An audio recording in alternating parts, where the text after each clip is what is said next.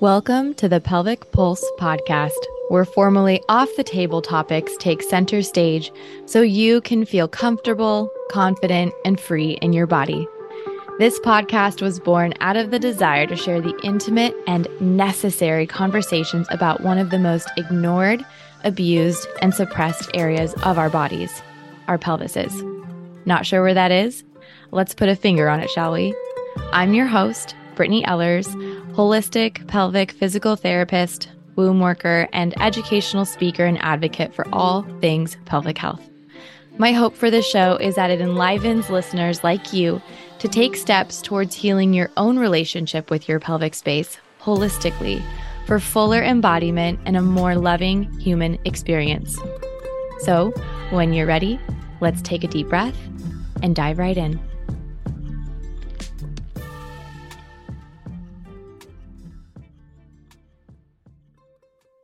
Hello, everyone, and welcome back to the Pelvic Pulse podcast. It is Brittany, and I'm here with my friend Javiera, and I'm going to read her bio for you so that you understand who she is and what she's here to share with you today. So Javiera Sobarzo is on a mission to shift how we talk about, think about, and experience the birth of our children. She co-hosts a Women's Circle, physiological birth education classes, monthly pregnancy circle, studies and offers traditional healing bodywork, attends births, and raises 2 children. She does it all. She believes that our bodies can heal, that birth is an innate and empowering experience, and that our connection to the earth cannot be separated. Her deepest wishes are for each person to feel safe inside their beautiful bodies and for each baby to be born into this world full of love and trust. I love that bio. Thank you so much for being here, Javiera. Of course. Thanks for having me. Of course. Can I call you Javi throughout this? Yeah, definitely. Awesome. Well, first off, how are you doing today? And I know that we just talked about your monthly bleed, but yes, how is it? Today I'm doing good. My partner took the kids, so I've had like a pretty chill day in preparation for this interview. So that was really supportive of him to do that for me. I love it. Yeah, I had a meeting this morning on Zoom and yeah, just been kind of taking it easy, doing normal thing. Like I had to get my passport renewed and get checks Just from the like bank. the life things. Yeah. I love it. Well, But can you share a little yeah. more about um how you got into the work that you're doing right now? Yeah. So I first got into birth work and body work. Well, I was always like really interested in women's health. I think just from like a really young age, I just realized like how okay, so I was in gymnastics and I went to a Catholic school, and so we didn't have any sex ed. And my friends would go to these classes, like at the hospitals, and they would do the sex ed there. And they were telling me about like periods and getting pregnant, and I was like, "What? Like you could just get pregnant whenever?" Like I was like, I don't know, 8 or something, maybe, yeah, 8 or 9, and so I just think from a young age, I just realized like how special and like unique. I mean, yeah, just like we're different from men, like women's bodies were, and I just realized that from such a young age. And so I was always interested in women's health. I went to an all girls high school, and at that high school, during career day, a midwife came, and I had no idea what a midwife was, but I just felt called to attend that session. And her showed a movie about home birth, and that really shifted a whole lot in myself. And from that moment on, I just, yeah, started to dive deeper into like, what does it mean to be in a woman's body? Um, I never thought that I would have children, but in that moment, I was like, okay, if I ever have kids, I'm having them at home, even though I don't think I will, but if I ever do, that's what's going to happen. Yeah, it just really started to shift these narratives that I've been told through my whole life of like what it means to be in a woman's body and what birth is like. And so um yeah, that happened in high school. Then fast forward into college, I got more into yoga and this like the connection that we have to the earth and how our bodies cycle in relation to the earth. And uh, in my teacher trainings, I was always really interested in the pregnancy piece. Again, thinking like I'm never gonna have kids, but just always found it to be really interesting. And then fast forward to graduation, I studied dance and was really interested in like Rolfing and structural integration. Um, but then I got pregnant with my daughter, and I just remember feeling like in this moment of like, I've been preparing my whole life for this Mm. and just really feeling that. And so during her pregnancy, I just dove right in. Like I got all the books, I read all the books, I did a prenatal yoga teacher training. Um, I, yeah, just like really immersed myself into it, took childbirth education courses, found a home birth midwife.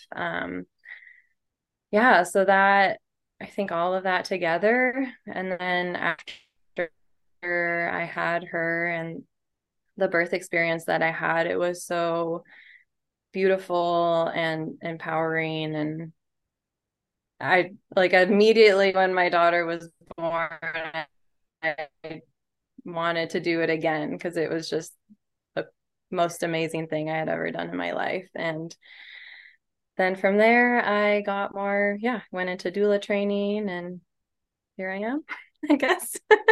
Oh my Yeah. gosh. Okay, wait. So backing up just for contextualization, where were you Mhm. growing up? Like where did you go to high school and do all these trainings and everything? And then how old were you when you did get pregnant and had your daughter? Mhm. So I grew up in Seattle. So most of uh, yeah, well, I did the teacher training in Seattle, but I went to school in Olympia for college. Mm. Um, and then, yeah, so grew up in Seattle, did most of the early trainings there, and then moved to San Diego. And then I forgot the last question you just asked. It's all good. I wanted to know how old you were when you got first pregnant with your Oh, first. when I got pregnant. Yeah, yeah. So I was 23 when I got pregnant and had her at 24. Okay, so I Yeah, feel so like we were pretty young, but no, but I mean it's not like that young. But it's I young in was the like sense of not the first. knowing all these things about, Yeah. birth and like women's bodies and then all of a sudden, being exposed to it and at such a young age, I think, when you're in high school and you're thinking about being a mom, you're not really thinking about the actual physiological process and birth, you know what I mean? Hmm. So you ended up Yeah, having a home birth, right, for your daughter? I did. Yeah. And then Yeah. how was the postpartum for you? The postpartum with both children was hmm, the healing, like the actual like my body healing was more difficult than I thought it was going to be. Um yeah, just the healing of the tearing that I had took a lot Mm. longer than I had imagined. Can you give people Yeah, more, yeah, like maybe a little bit more insight on that? Not yeah. to, So, expose you in any way, but oh, it's okay. No, I think it's really important to talk about because I had such a hard time finding information about what was happening to me specifically. So I had um So what I think is happening in my body is that it creates scar tissue like really, really quickly, and it wants to heal fast. Like that's kind of the story that I tell myself is like my body's really good at healing, coming back together and like knitting itself back together. But because of that, there was no, so I went to see a midwife, another midwife. So what happened is I had a granuloma both times. So that was like an extra growth of skin. So one midwife said that essentially like the inner skin, like in my vaginal wall was like growing, and there was no cap on it from like the outer skin, if that makes sense. Mm-hmm. Um, so it was like this really red, raw tissue that just like, I guess, was just growing and it wouldn't stop. Um, and so that happened with both. And I didn't have like I had some skid marks, is what my midwife said with my first. And then with my second, I did have second-degree tearing. So yeah, the granulomas were really painful. I did not have sex for quite a while. Like everything was painful. Anytime we tried, it was really painful. Sometimes like my underwear, like rubbing against it would feel like really uncomfortable. And this happened for, I think the first time I got it fixed at like 5 or 6 months postpartum. So it Oh, wow. was a long time. Yeah. Um, the midwife that attended me in my home birth, um, she didn't really have much information about it. And so I went to another midwife that was in a hospital, CNM, and she, yeah, explained that to me about the growing. And what she did is uh, she took silver nitrate and like burned the skin essentially. Yeah. Um, and then after that, it healed, I don't know, maybe a day or two. And then it was like all better. But it took a while to get there for Totally. sure. I was just thinking about that process of, you know, first feeling the initial stages of postpartum where everything just probably feels so brand new, especially for that first one. Hmm. And then maybe trying to get back into your usual things, including sex, and then being like, something's off, something's not feeling right. And then actually then realizing that something for sure isn't going right in the healing, just physically, and then to then have like a diagnosis, like that phase of like something's wrong to this is what it is, and just Hmm. understanding it better. I'm sure that is so frustrating for a lot of people to not be able to find answers and Yeah. it taking a long time, but I applaud you for actually keeping up the search and trying to figure it out. And yeah, so you had that the second time. Did you already know then if like for that second baby and second postpartum that that was like a possibility and you knew right away that that was what was going on again? Yeah, Yeah. definitely. I was not looking forward to the healing, honestly, with my second, just because that whole experience was, just not knowing like what is going on. Is this, and like from the first having a baby for the first time, like I was also going through a lot of um just internal grappling with becoming a mom of Talk more like, about that. yeah, so because sex hurt, I was like, okay, I'm never gonna have sex again. I'm only gonna have sex to procreate, and that's it. And I just like accepted that. Um, the lack of sleep and everything together, just becoming a new mom and just wondering if I was ever going to enjoy sex again, and just being like, okay, well, I'm just gonna have sex for procreation and that's it. And just accepting that fate. Oh no. Yeah. Um, Ah. but I think too, just yeah, like coming to terms with the fact that you can be a mom and still be a sexual being, because I think in our culture there's like you're either like a Mother Mary or you're like a MILF. And it's like, I don't know. Somewhere in between. There's a gray Yeah. area for sure. Yeah. So that, yeah, that paired with the pain. So I Mm. knew going in the second time that that was going to be a possibility with the granulomas. And that is what ended up happening. And I had to go in that time twice to get it silver nitrated. And Because the first yeah, time didn't work, or there was just a lot more tissue that was still there that needed. yeah, I'm not really sure why, but yeah, I don't know why I had to go in twice, but yeah, the first time just didn't get it all. And yeah, so I went in twice to do that. And again, like after about 2 days, it was like, oh, Yeah. it's all good. Yeah. Except that the second time, because I had a second degree tear. Okay, so with my second, I free birthed, but I did see a midwife during my last trimester, and I had her come after the baby was born and to check me out, check the baby out. And she said I had second degree tear, and she recommended stitches.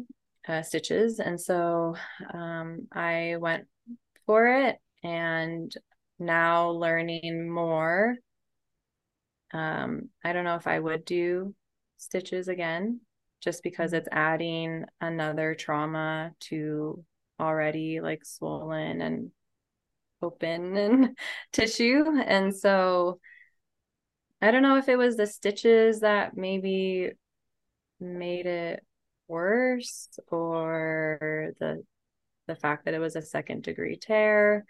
But the healing with the second time was definitely more intense. And so I did like all the things right away. I was steaming, using the sitz herbs, and doing all the things that I had been told through all this learning I had done in like postpartum healing. I was doing all the things, and it just like wasn't working. So Mm. that was really interesting. And the midwife that I saw that time told me, like, maybe you should just stop doing anything and just let your body just do what it's going to do. And that helped Mm. in, I think, just taking some of, like, just letting my body take over and do what it needs to do. Yeah. Um, In yeah. retrospect, do you feel like it was just the added pressure of knowing that you had all these this is my projection, but it's like Mm-hmm. almost like you just know so many tools and you're just wanting to use them all and you have Mm-hmm. them at your disposal and you're just like, this is going to work and this is supposed to Yep. help this. And Yeah. then, yeah, like kind of leaning out of the trust of the body's innate Mm-hmm. capacity to heal. Mm-hmm. Yeah. And so I was gonna say with that little tangent. So with the stitching, so what ended up happening is my vaginal opening was made smaller. And so that was like a whole other aspect of the healing. And that's when I went to see you, to see like, am I gonna need to do some more intense, like, do I have to get it like um cut, like what's gonna happen? So that's when I went to see you. And yeah, we did some work with the like stretching the perineum. And then also but I think too, when I saw you, I was just a few months postpartum, and so I think the tissue at that point was still a little sensitive. So we didn't end up doing too much internal, but Yeah. yeah, just that like mapping the vagina and just like connecting back me to my body, me to my vulva, me to my vagina. Um, that work was, yeah, really important that we did together. Mm. Thank you for sharing that. Yeah. I mean, I think a lot of people did you know that pelvic PT was an option for you with all the training that you had had, or Was it just like a suggestion from a fellow colleague or a friend? Just curious. Yeah, I did do pelvic PT with my first birth, Mm. and the midwife recommended it. So I did that with my first, and yeah, I don't really remember much about that experience. I think I went and saw her like a set number of times, and um, yeah, it was just kind of like a typical doctor's office feeling. Totally. We didn't really talk that much. It was just like, okay, I'm here to, yeah. Totally. I feel like, yeah, depending on the environment and the therapists themselves for sure, it can feel really sterile and clinical versus, Hmm. I mean, the work that I get to do, and I'm so grateful that you shared this part, is like it doesn't have to be a lot of hands-on manual internal care. It's like just even getting to talk through certain Hmm. things and then empower you, right? Through just being able to connect and look and feel in the moment and staying present with your body with whatever is coming up. But yeah, like you mentioned, we didn't end up doing a lot of that internal care. We did more of, I feel like, the general postpartum care that maybe Hmm. also just gets overlooked, and people forget that pelvic PTs also have an understanding about the entire body. Hmm. And yeah, so I got to support you in that way, and that was really cool. Yeah. Yeah, I loved the fascial mobilization you would do on my back, like with The with the skin rolling of rolling. the skin. Yeah. Yes, That felt yes. so amazing. Yeah. So funny because some people feel that that is like torture. Like Oh, for me really? personally, oh yeah, like I'm part ticklish, part like, oh my gosh, my lower back fascia is so tight to my low back, but I know that that's probably why sometimes I get low back tension.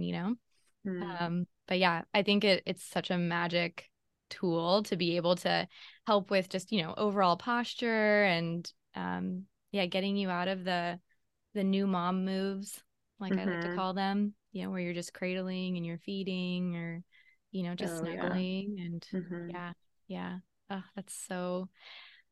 that's really cool.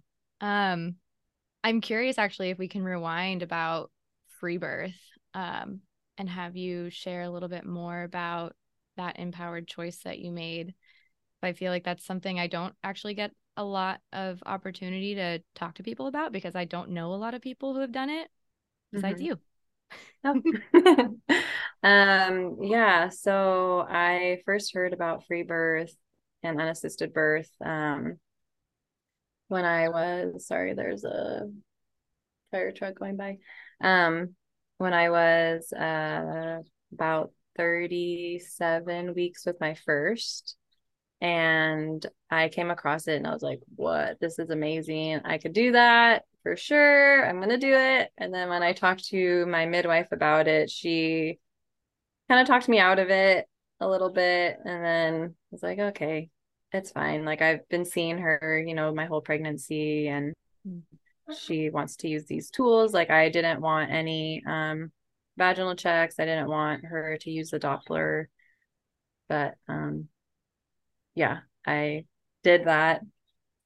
And so then when I had my daughter, I knew I would have another child and I just decided like that's what I'm going to do. And I had been planning, like I would write in my journal like what kind of experience I wanted to have and why I was doing it. Then fast forward 4 years, or 3.5 years, I got pregnant with my second, and my partner was super on board with it. He was a little nervous at first. And yeah, I think the main reason why I chose that was because I wanted to take full responsibility for my life. And that was also really scary. Um, because yeah, all the what ifs, like, well, what if something happens to the baby, or what if I bleed out, or all the fear. And I just, yeah, wanted to just take full responsibility. And that thought or that thinking has been, yeah, spread to other areas of my life too, of like taking responsibility for my health, for the food that I eat, for how my partner and I relate to each other, how I mother my children, just like fully taking responsibility and knowing that I can change. And yeah, so that was like the reason why I chose that. And I just also knew that I could do it and it would be whatever experience it was going to be. So Mm. yeah, it was pretty pretty fast, like 6 hours of labor, um, compared to my first, which was like 27. Wow. Yeah. uh, do you want me to share Oh yeah. the Details. story? Details, Okay. girl. I feel like this is where the magic is, you know? Like I love hearing individuals' birth stories and especially since it's a free birth, I don't think a lot of people again get exposure to it. Because of what you were mentioning, you know, just all the what ifs and a little bit of the fear getting in the way. And just Hmm. to, yeah, preface it, you know, I know a lot of people maybe that have done, you know, a hospital birth where it was their first time. So, of course, you just want all the support traditionally Hmm. that you know of. Yeah. And then maybe, you know, you have an experience, whatever it is. And then you're like, okay, wait, maybe I need a little less help or I want like a home birth with a midwife. And then you might get to this point of like a third child where then you free birth. So it's just Hmm. like slowly kind of coming into this knowing that your body knows what to do. But yeah, Totally. go through the experience like when labor started and how what that looked like really, because I'm picturing you guys like in your home, just you and your partner. And I mean, where was your daughter? I'm just so curious about Hmm. all the logistics too. Yeah. So my daughter was born at like 40 weeks and 3 days. And so I mentioned earlier that I had been seeing a midwife during the last trimester. So the first 6 months of my second pregnancy, I wasn't seeing anyone. I just did my own prenatal care. I bought a fetoscope and I would listen to the baby.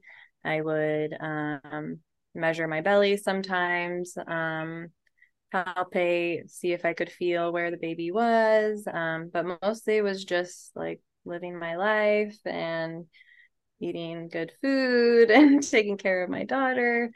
Um, and then in the last trimester, I saw the midwife, and actually seeing her really gave me more confidence to do the free birth. And she just was like, yeah, you can do it. You'll be totally fine. I was like, what? Okay. Love that. Love Yeah, that. because yeah, and especially now in like the politics around birth, like there are midwives out there who like strongly don't like free birth. So yeah, that was just really cool to hear her say that. Someone that sees birth, you know, almost every day, um, to say, yeah, you can do it and you'll know if there's something going on.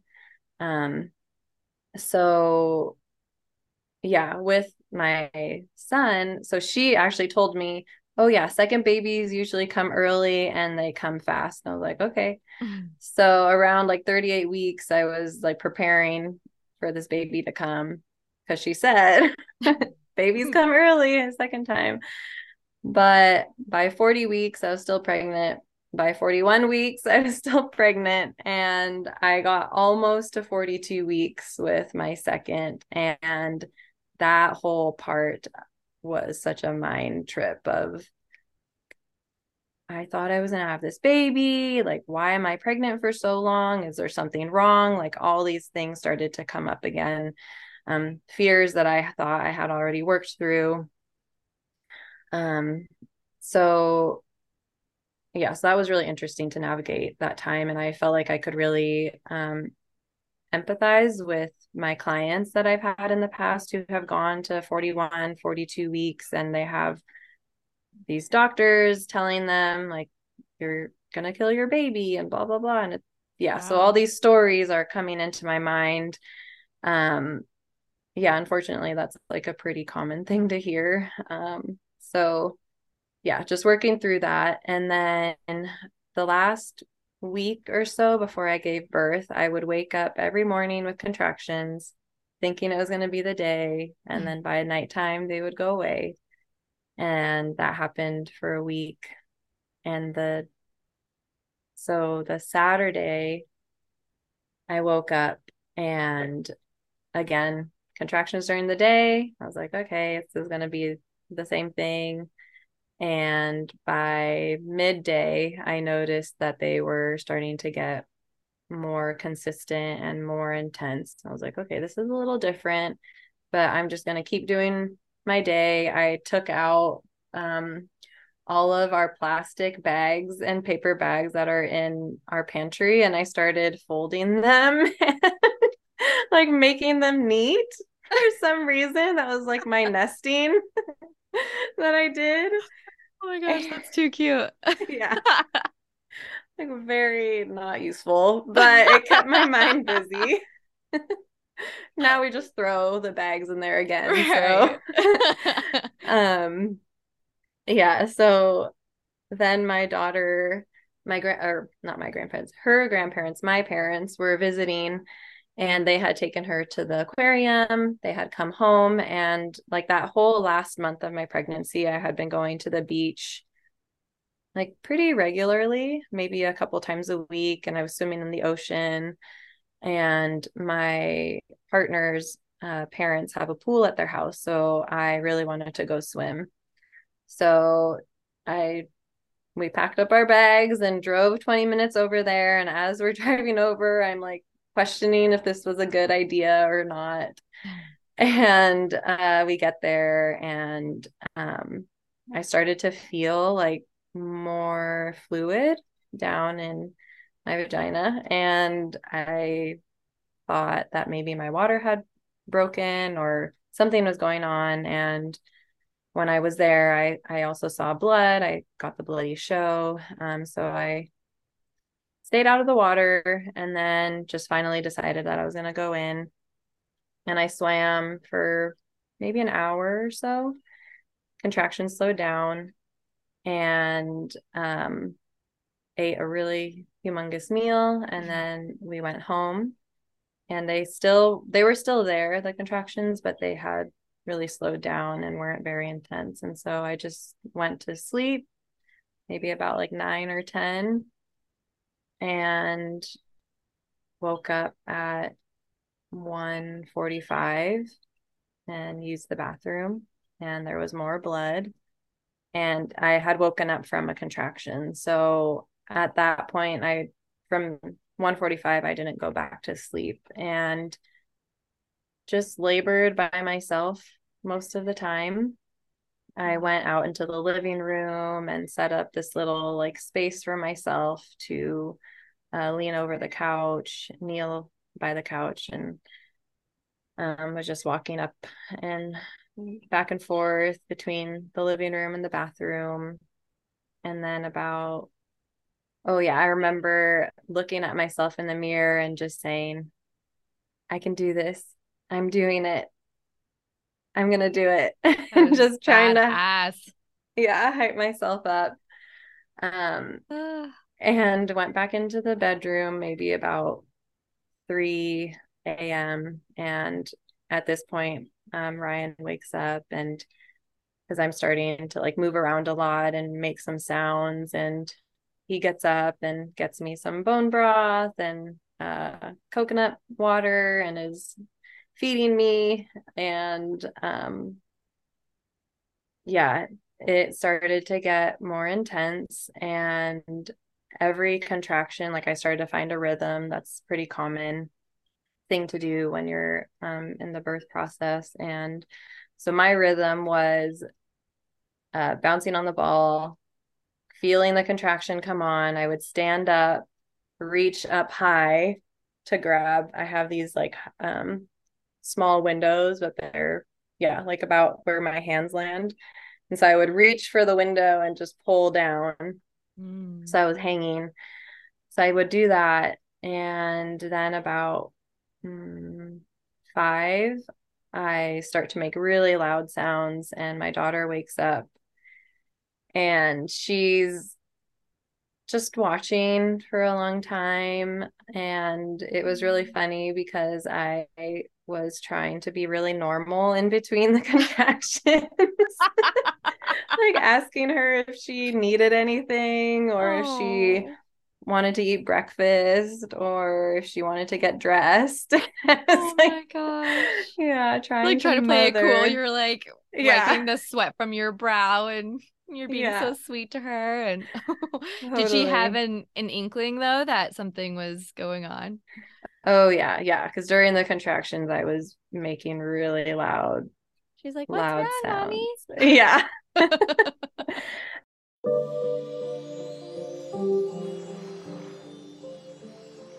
Quickly pausing our conversation to let you know that I'm now partnering with an absolutely magical and local to San Diego company called Monthly Rituals.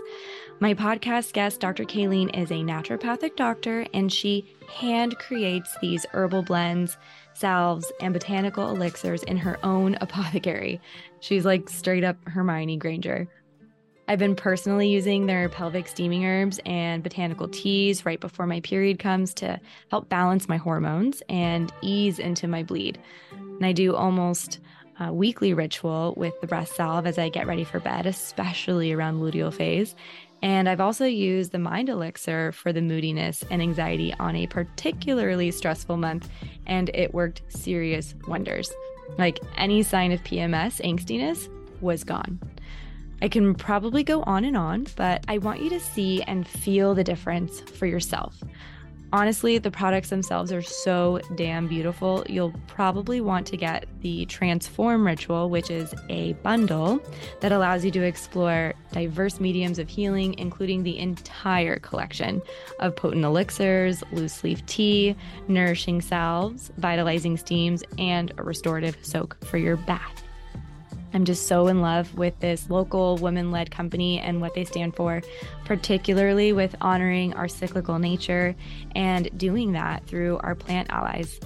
Head over to their site, which is beautiful, monthlyrituals.com, and use the code Brittany in all caps, spelled Brittney, at checkout for $5 off your entire purchase. And now back to the episode. And we had talked about it a lot. Like I really prepared her for birth. I really wanted her there and she wanted to be there. She would practice with me throughout my whole pregnancy, like her catching the baby. Stop. That's so Yeah. precious. Yeah, she really wanted to be there. And so then right and so I had maybe four other women that I could have called. And we had one friend who's a traditional midwife. She was my midwife for that time if I wanted her there. And Ryan asked me if he wanted, or yeah, if I wanted him to call anyone. And I just kept saying, no, no, it's too early. It's too early. And then he said, well, do you want me to call my sister to get Inara? And I was like, okay, maybe. Yeah. And so he called her and she woke up miraculously because she said her phone was on vibrate on the other side of the room. Oh, wow. And yeah, so she woke up and said that she would come and come get Inara. And so she got her about 6 a.m., 6:45. And as soon as Inara left, like it just felt like the right thing because she was starting to get a little overwhelmed with everything that was going on. And Ryan's attention was fully on me. It was a big experience to do it alone. Not gonna lie. Yeah. It was huge. And as soon as Inara left, I let out this like giant scream. Well, I felt like it was giant. Ryan recorded the birth and I wasn't actually being that loud, but you always feel like you're being a lot louder than you actually are. Mhm. Um, but from my perspective, I let out this like giant scream and just got really primal. And yeah, I felt like I was holding back a little bit to yeah, not overwhelm my daughter. And so yeah, so she left about 6:45 and he was born at 7:50. So that Mm. that hour was like the most intense. And at one point, I was laying down on my side and I started like grunting, like at the end of the contraction. And Ryan asked me if I was doing that on purpose. And I said, no, it's just my body's just doing it. And I was like, oh shit, I'm pushing. And so I got up and with my daughter, I birthed her standing, and I really didn't want to birth standing again. I really wanted to be on my knees, um, close to the ground so that I also wouldn't tear. And so I got on the ground and decided that I should check my cervix. And so I did. And I put my fingers inside of myself, and in that moment realized like I have no idea what I'm feeling for. I have never felt an open cervix, Mm.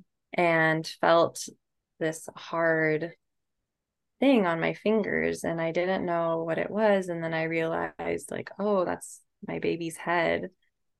And I yelled again and said that I'm scared.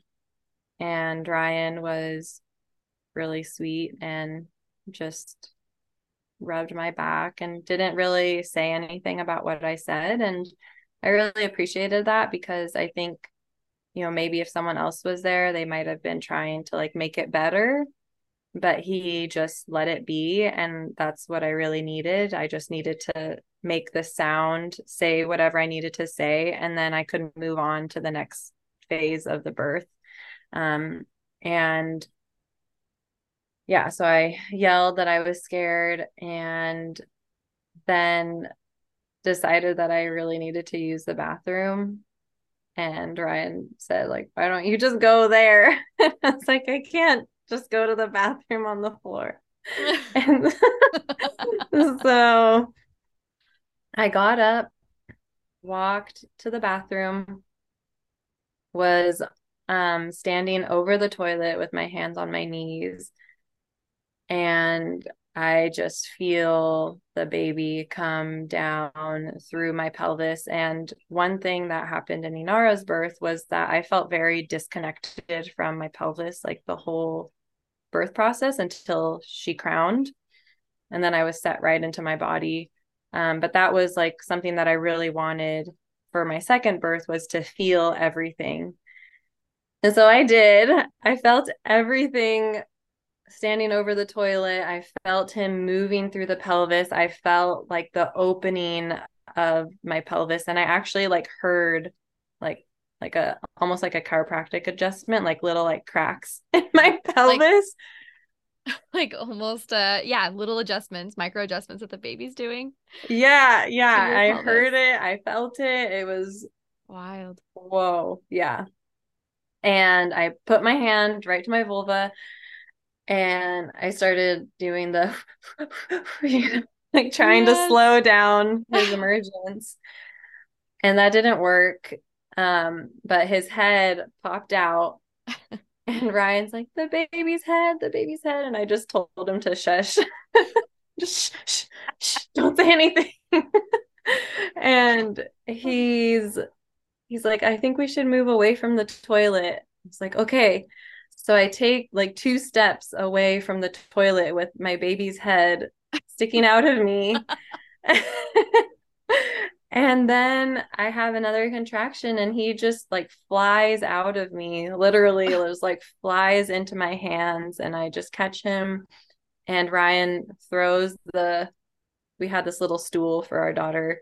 He throws the stool under me as I'm sitting down. So I sit onto the stool with the baby in my arms. And it was just so amazing. And I look at him, and he has the umbilical cord like wrapped all around his body like a sash.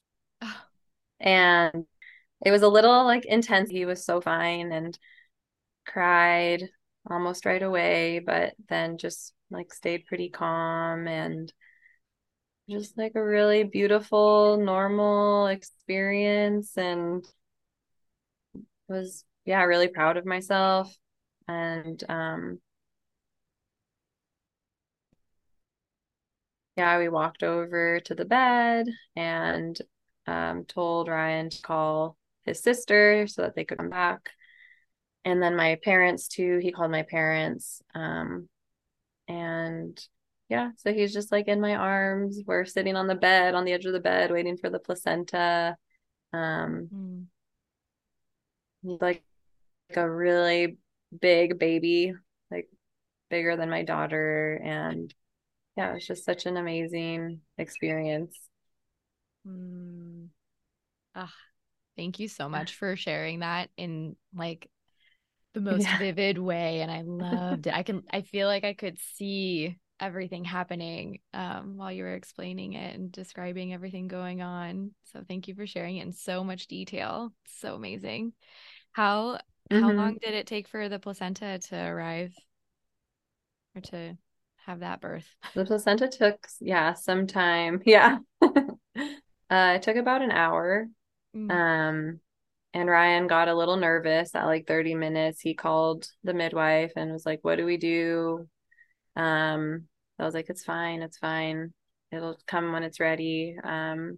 And my mom was in the room with us at this point. Maybe they got there at like 8:30 and baby was born at 7:50. And yeah, about 8:30 my mom was in the room with us and Ryan suggested that everyone leave except for me and the baby. And my mom just listened to her instincts and stayed with me. And she just like rubbed my back. And then the placenta just plopped out. Just really beautiful. And I'm so glad that she was there. She was there for my daughter too, but wasn't in the room. But I'm just really glad that she was there for that part of the birth because that part can be kind of scary. I mean, it's not scary, especially if you're having a physiological birth, but like care providers are really freaked out about the placenta because that's when you can have like a hemorrhage. And Mm. so most of the time they're like tugging and pulling on it and trying to get it out as quickly as possible. Um, so I think that's why Ryan was also starting to get a little nervous. But yeah, like my mom came and she rubbed my back and it just came out so easily. Just I don't know what I needed. My mom, I guess, in that moment. Yeah. How Yeah. special. What a special experience. That sounds so lovely. hmm And yeah, just exactly what you needed. Just that maternal instinct and support that you could still complete this process without any other quote unquote interference, hmm Yeah. and just like letting your body do its thing on its own time. And uh, so powerful. You are a badass.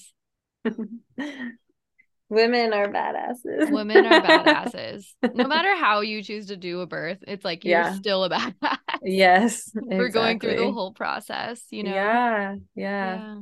Mm. Totally.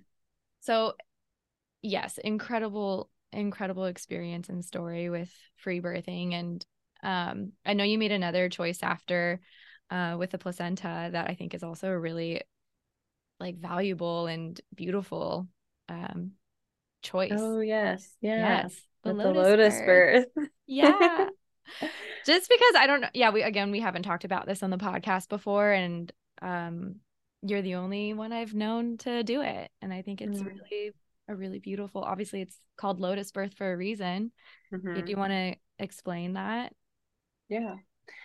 Yeah. So lotus birth means that you don't cut the cord.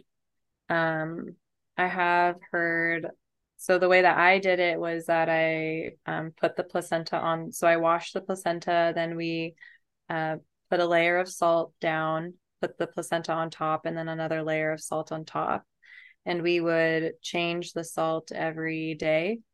And the placenta, like the umbilical cord, starts to dry, and then um, it just falls off when it's time for it to fall off. I have heard there's a really good book. It's called Placenta, the Lost, the lost chakra. I'll have to, Ooh. yeah, placenta, the eighth chakra. Maybe it's the eighth chakra. I don't know. Something about I mean, the placenta. lost or the eighth chakra, that makes Yeah. sense to me in my body. That's hmm cool. Yeah. But it's by Robin Lim, if anyone is interested. Um, and yeah, and in that book I read of a story where they didn't put the placenta on salt at all, and it took about the same amount of time, like 4 days, for the umbilical cord to dry and fall off. So Yeah. I think the placenta or the salt just adds maybe another layer of um, protection from maybe bacteria. So you're treating it like meat. Yeah, Um, totally. but yeah, so I think, yeah, there's lots of ways to do it. And so the reason behind that is to yeah, so you're choosing to birth at home or birth your baby as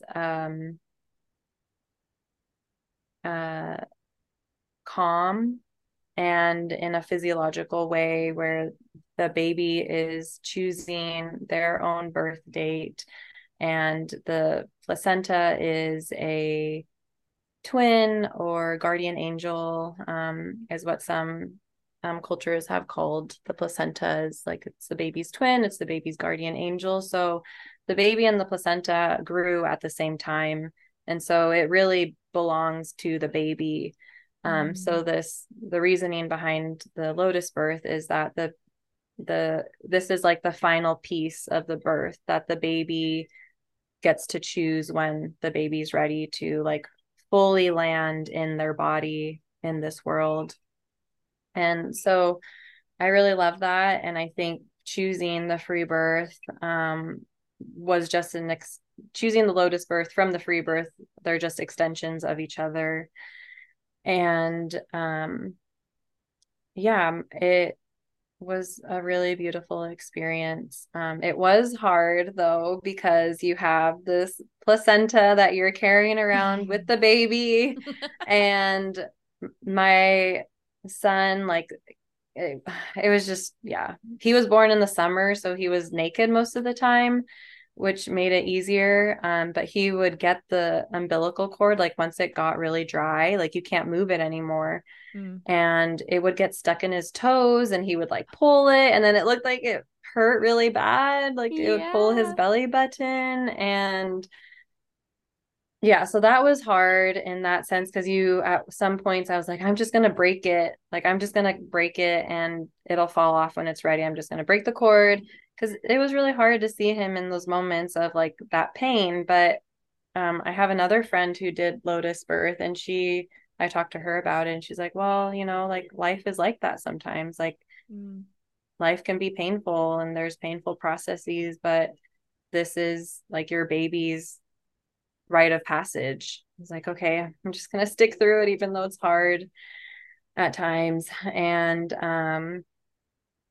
so maybe it was, yeah, he had it on for like 5 full days. And the morning of the fifth day, I looked over at him, and babies play with their umbilical cords in the womb.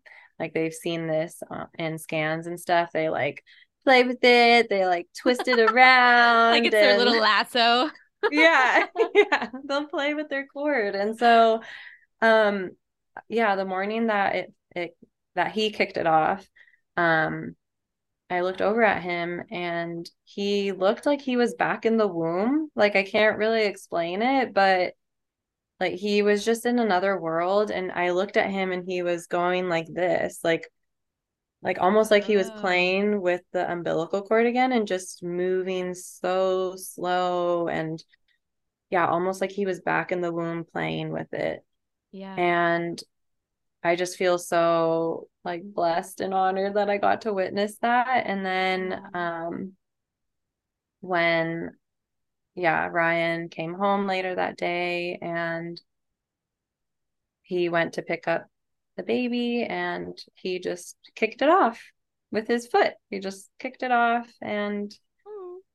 it was like, oh, you're here. Like you're fully here now. Like, yeah, it was just so beautiful. Yeah.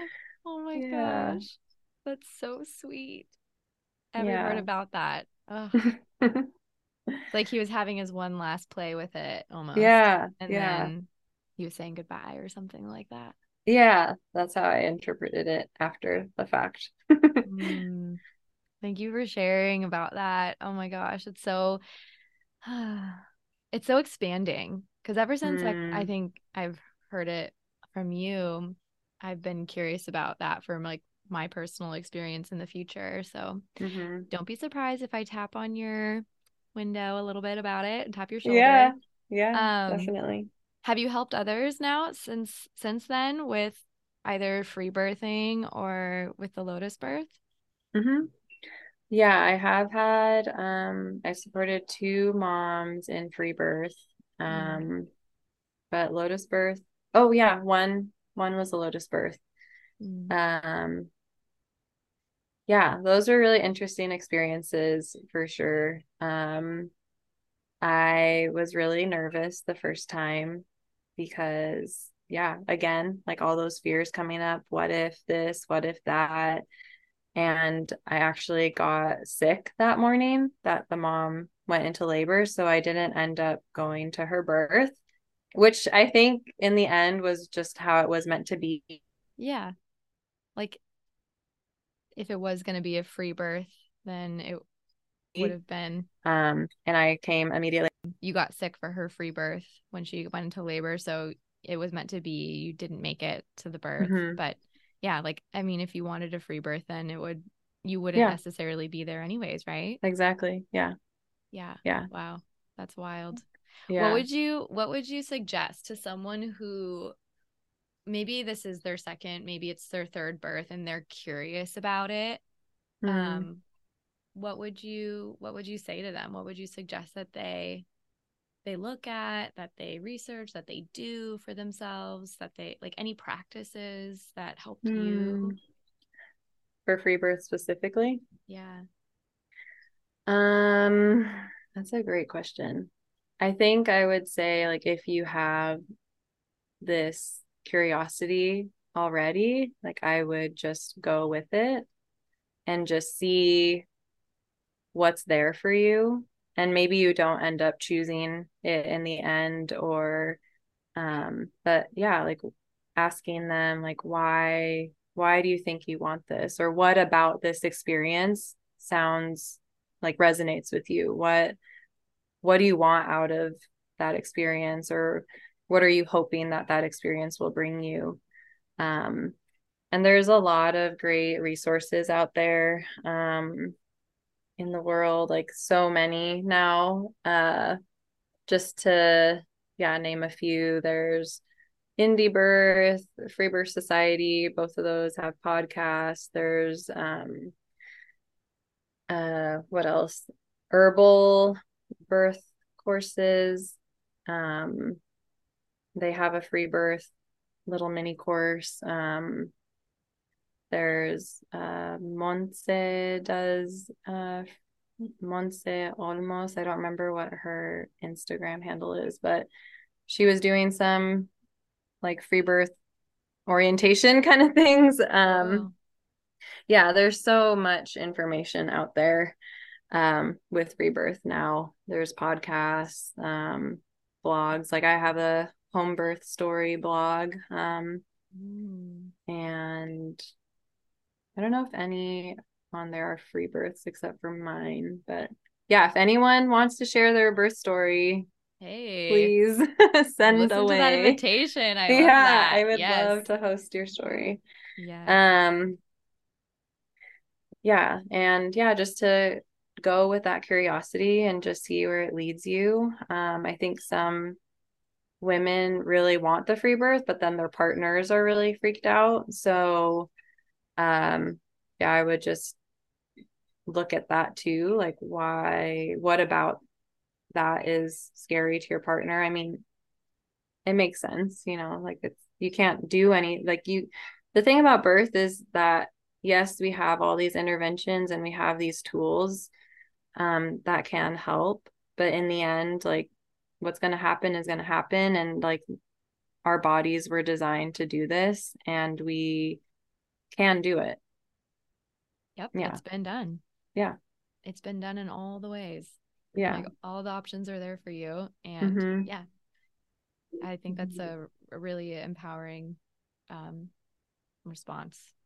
Mm-hmm. Yeah. I think that's, yeah, also an interesting point about partners for sure. But we don't have to go down that rabbit hole per se. I would love to one day. Yeah. Just like how to support even a partner that's never maybe been to a birth, like a first time parent, Yeah. obviously, but I feel Mm-hmm. like that's a beautiful opportunity and a task for a doula like yourself. Mm-hmm. Mm-hmm. Who like is not just there to support the birthing person, but like to help the partner if there is one, Yeah, and guide them as well, right? totally. Yeah. Yeah. So are you taking on clients right now as a birth or postpartum doula, or what are you most Yeah. passionate about right now in helping people? Yeah, right now, yeah, if it's the right fit, I would take on birthing clients. Um, and mostly doing like postpartum body work. Mhm. So, I learned from a dear friend here in San Diego, Metzley, who does a lot of womb care here. And she learned from traditional midwives in Mexico, and she's really amazing. And so she taught me, I've learned from her how to do womb massage. I've also learned from another midwife here, Tema Mercado, who, yeah, she teaches belly binding and traditional closing ceremonies. When my daughter was one, she turned one when we were traveling. We traveled down to Chile, where my family's from, and I was able to attend a placenta encapsulation and like postpartum support uh, class down there. And she also taught us traditional closing ceremonies. So that's what I've been doing mostly right now. Birth, I love attending births, and it's a little hard with like the toddler right now. I'm just Fair. finding childcare. But I like the the two births that I've been to recently, it just works out. Like it always just ends up working out. And especially the second one, like it was literally divine intervention that I was able to attend that birth. And so glad that I did. It was like my first actual witnessing of an unassisted birth. And it was Mm. just so, yeah, so amazing. And all I did was just tell her that she was doing it and that she could do it. And I just put towels down and didn't really say much or do anything. And yeah, it was, yeah, like Oh, we don't need anything to birth, essentially. right? Yeah. It's so funny because my brain keeps flashing back to this episode in Handmaid's Tale. And have you seen that show? Yeah. Okay, yeah, like June gives birth, and just I'm sorry for anyone that hasn't seen it and maybe wants to watch it. It's kind of a gnarly show, but she births by herself in the middle of this like empty house, and you Mm. remember that? Um, Mm-hmm. and she survives, and it's cold as hell, and then she helps Mm. another character go through birth as well. Um, but yeah, that's just so what a blessing to be able to witness that. Mm-hmm. I know Dr. Zach Bush, who I don't know if you follow him, but Yeah. so when he, in one episode that he was being interviewed, he was sharing about how he had even gotten into medical school and what made him interested in it. Mm-hmm. It was watching birth. It was like Mm. witnessing midwives work, and I forget exactly where he was, but he got to witness children entering this world, and watching that made him feel like, whoa, I need to learn more about the human body. Mm-hmm. Right? That's so cool. Yeah.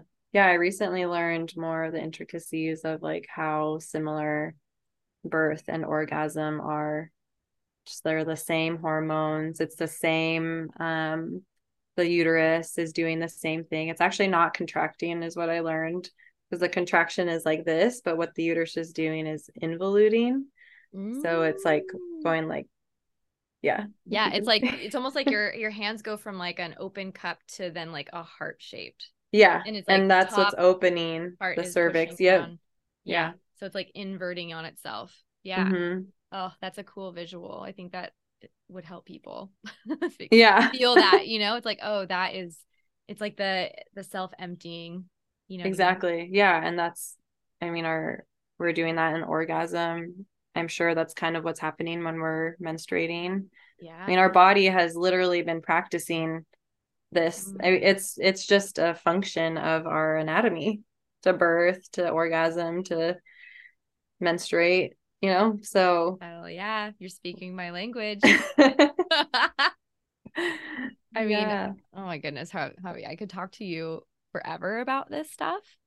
Maybe we'll Yeah. have to have you on for a second go around to get into more of these like embodiment practices where like exactly what you're talking about, where menstruation and orgasm and birth all have um an essential role to our well-being and to, I don't know, just like our species well-being. Yeah. But not just that, obviously, but that's such a cool overlap and a way to think about that is that we were being prepared for all of these Mm-hmm. things throughout our our lifespan, really. Mm-hmm. Just the emphasis might be on different parts of that, you know, Yeah.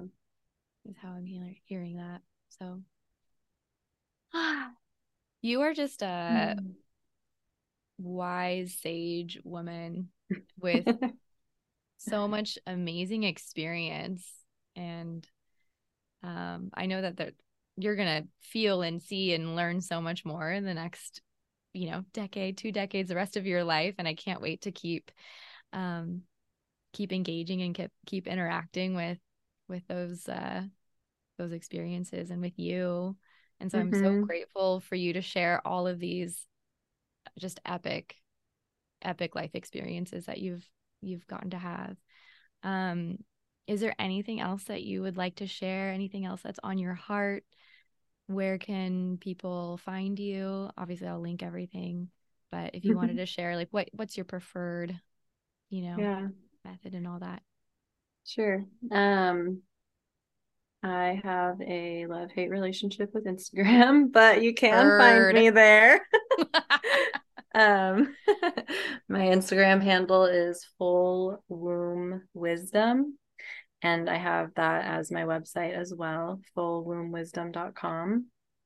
And yeah, I have more information on the work that I do, the birth work and body work. And then yeah, also have home birth stories on there.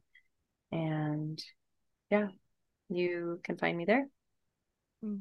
May or may not be on right now. Instagram's deleted from my phone, but I'm sure it'll come back. So Right. We'll just yeah. have to get your email too so people can just flood your inbox. Oh yeah. It's fullwombwisdom@gmail.com. There we go. Okay, everyone, you've heard it all. And yeah, thank you again, Javi, for being here with us. And we'll talk to you soon. Yeah, thank you so much for inviting me. So glad to share. Thanks for listening and putting your finger on the Pelvic Pulse podcast. I'm Brittany Ellers. The music for this podcast was created by Justech. Please follow the show on Apple, Spotify, or wherever you listen to your podcasts by hitting the subscribe button and share it with your loved ones if you found the episode helpful. If you haven't checked out my free womb medicine meditations or phasic community, click the link in the show notes. The meditations and community boards are the perfect place to begin or broaden your connection to your pelvic health, no matter what stage in life you're in. I'd be honored to support you along your journey.